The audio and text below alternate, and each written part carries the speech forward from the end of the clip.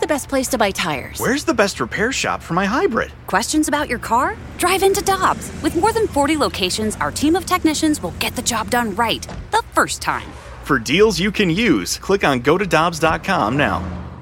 Cheap, cheap, fun, fun. Spring is in the air, and Dirt Cheap is in your neighborhood ready to deliver the perfect drinks to your doorstep. That's right. All of Dirt Cheap's convenient locations now offer delivery of their wide selections of beers, wines, and all the spirits you need. And if you're like me, nothing hits better in the springtime than a nice weeded bourbon. Ask the friendly staff at Dirt Cheap about their selection of weeders like Maker's Mark, Larceny, and so many others. Download the Dirt Cheap app and order curbside or delivery. Have fun, but be careful out there.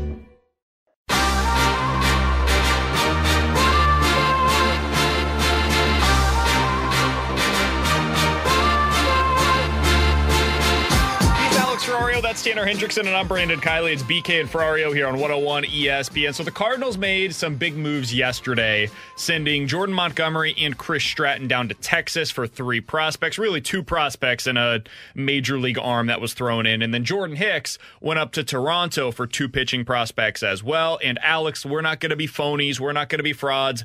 We're not out here watching a whole lot of Texas Rangers or Toronto Blue Jays minor league film, so we go to the people that do. That's J.J. Cooper. He's the editor-in-chief of Baseball America. He joins us now here on the show.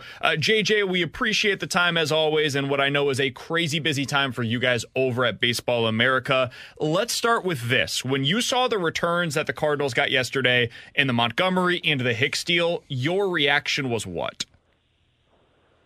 Solid returns. Basically, this sounds really boring nowadays, but a lot of times on these moves, this is not what we used to have. Like, I started Baseball America in 2002, and at that time there was less information out there for one, but there would be trades where you go, okay, I get this for one team, I don't get it for the other.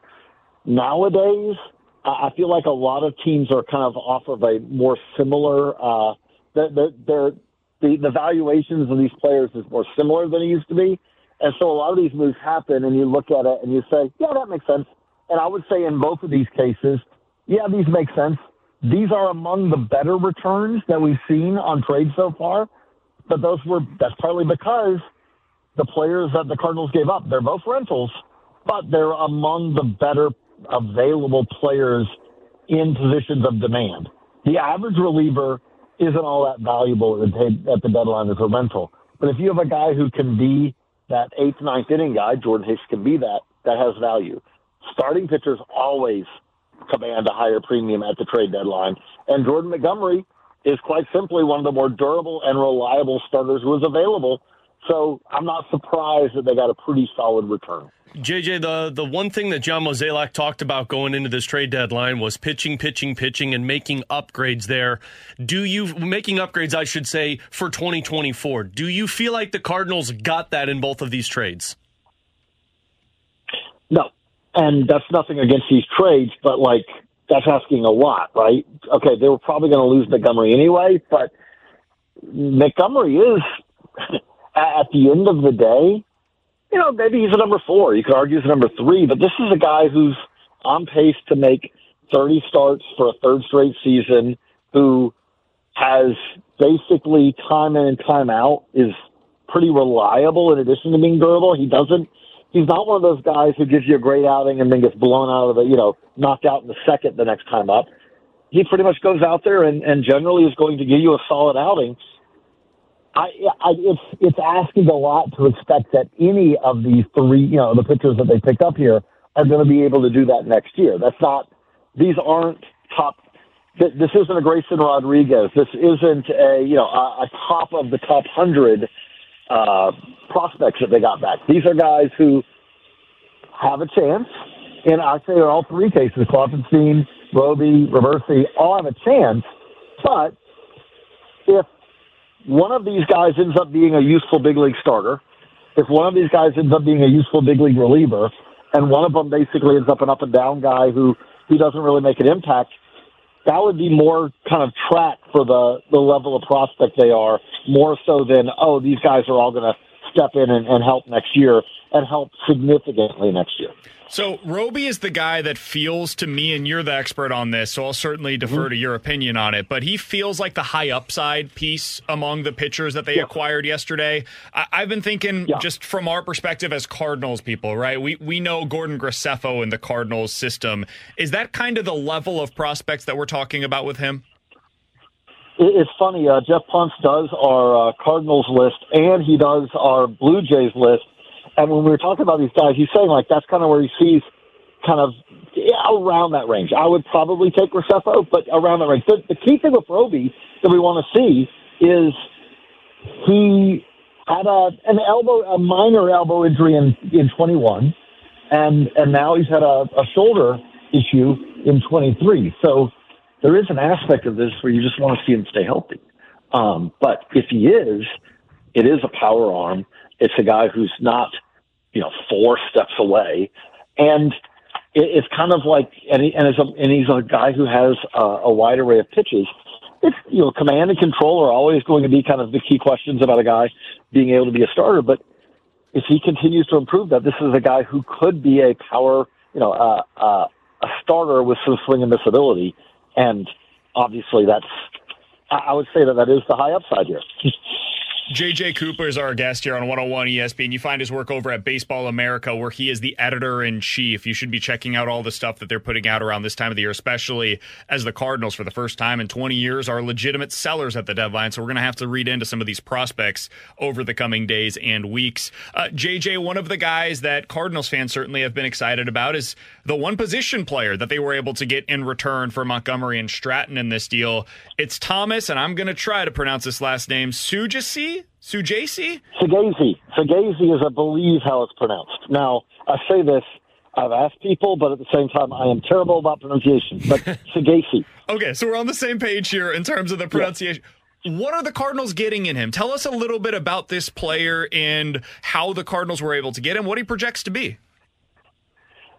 He, to me, of all the guys they got yesterday, is the one I am kind of most comfortable is going to have some sort of MLB role. Now, I think all these guys have a pretty good shot to have MLB roles, but Sugasi's going to hit. And what's the most important thing you can do as a position player? You start with, can you hit? Now, he can hit, and he's hit everywhere he's gone, and he keeps getting better as a hitter. He's done it at AA this year. I don't think that he's ever going to be a defensive asset. The question is going to be, can he be a second baseman or a third baseman who's average? And I give the Cardinals credit on this. This is something that they've generally done a good job of, which is they'll take a guy who can hit, and then they'll help him improve his defense. They've done this time in, time out. If you can do that with Sugasi, then you really are talking about a potential regular. The hands work really well. He's just a pure hitter, and it's not like he's a slap hitter either. He's a guy who makes a lot of contact, but also can, drive the ball, gap power especially. And when you say, well, how did they end up with them? This is a case of take advantage of another team's surplus, right? Which is, as much as I just described him, and I like Sugasi, he wasn't going to play for Texas, right? He's not moving Corey Seager, who signed for forever. He's not moving Marcus Semien, who signed for forever. He's not moving Josh Young, who is, a Rookie of the Year candidate at third base. And then you say, okay, well, what about if one of those guys gets hurt? Well, they also have Duran. They also have Josh Smith. Like, they had a surplus of infielders at the upper levels. They still have a little bit. They have the Justin Foscue sitting at AAA as well.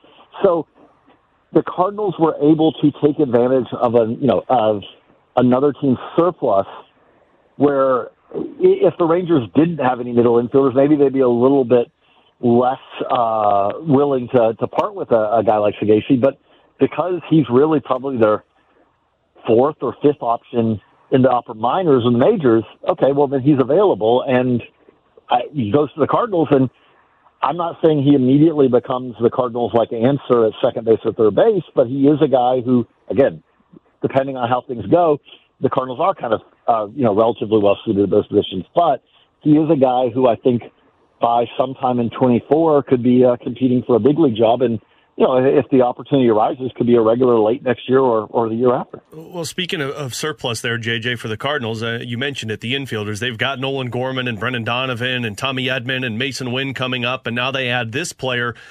Maybe not so much could you see a trade for the Cardinals moving one of those guys, whether it be the trade deadline or the offseason, but if they were to move a Gorman or a Wynn or a Donovan, do you see that being a mistake for the Cardinals? See, I look at those as very different, right? Like, if you trade Mason Wynn, you're trading a true shortstop, right? None of these other guys we're talking about are that. So I kind of look at Wynn as, again, it would not shock me if Wynn is the Cardinal shortstop of the long term. It makes a lot of sense, right? He's having a great year at AAA. That's a true shortstop.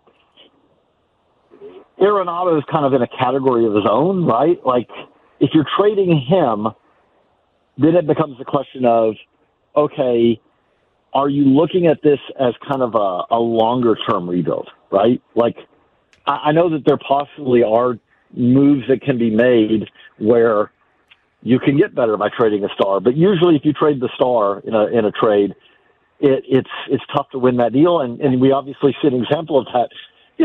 If you're a Rockies fan, you say, well, what do you think of the return you got when the Cardinals traded for Nolan Arenado? I think you'd look pretty frustratedly at that right now. And even with the Gorman, like, I struggle right now to see where are you getting the best value for him as you're trading him right now, or, he's still young, he's still cost controlled for a number of years. Is it something where is he a building block, or is he a guy that helps you get a building block? And I think a lot of that depends on, do the Cardinals think that this was a bad, an aberrant bad year, or is this something where, this is a bigger rebuild that needs to take place?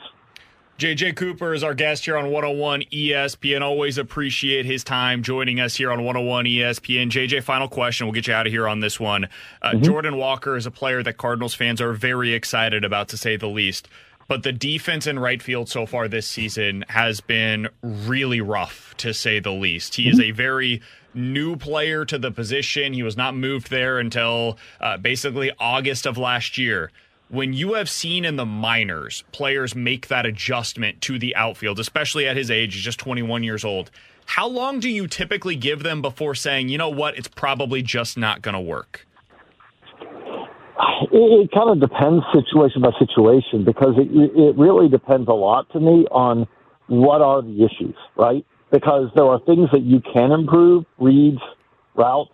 That's the and issue. There are things you can't. Right. So I'm saying that's improvable, right? If you say, the guy got a perfect jump, the guy got a great read, he took a good route, he just couldn't get there because his feet, he just doesn't have the foot speed. Well, you're not going to be able to do anything about that, right? You can position the guy a little better. Reads and routes, I do think it's way too soon to say, like, okay, again, you're never going to get a Gold Glover out there probably. But like you said, this is a guy who not just he's still new to the position, he's new to the position, and throw on top of that, he's doing his on-the-job training while also facing the challenge of trying to become a better hitter at the big league level as well. So he's had a lot on his plate this year. Obviously, that's got to be a big to-do item going forward. And I would say if at this time next year you're saying, you haven't seen a whole lot of improvement on it, well, then you're looking at it and saying, is this the first baseman, of the future, post-Goldschmidt era, and things like that? Or, is there somewhere else? But I do think it's probably too soon right now when you're talking about someone who's as young as he is, who's as new to the position as he is. I think of other examples as, like, sometimes it does take 2 or 3 years, because you have to kind of flip that switch. And you just need a lot of fly balls. You just need a lot of chances to get that understanding of, okay, I've seen this before. He hasn't seen all this before from that angle.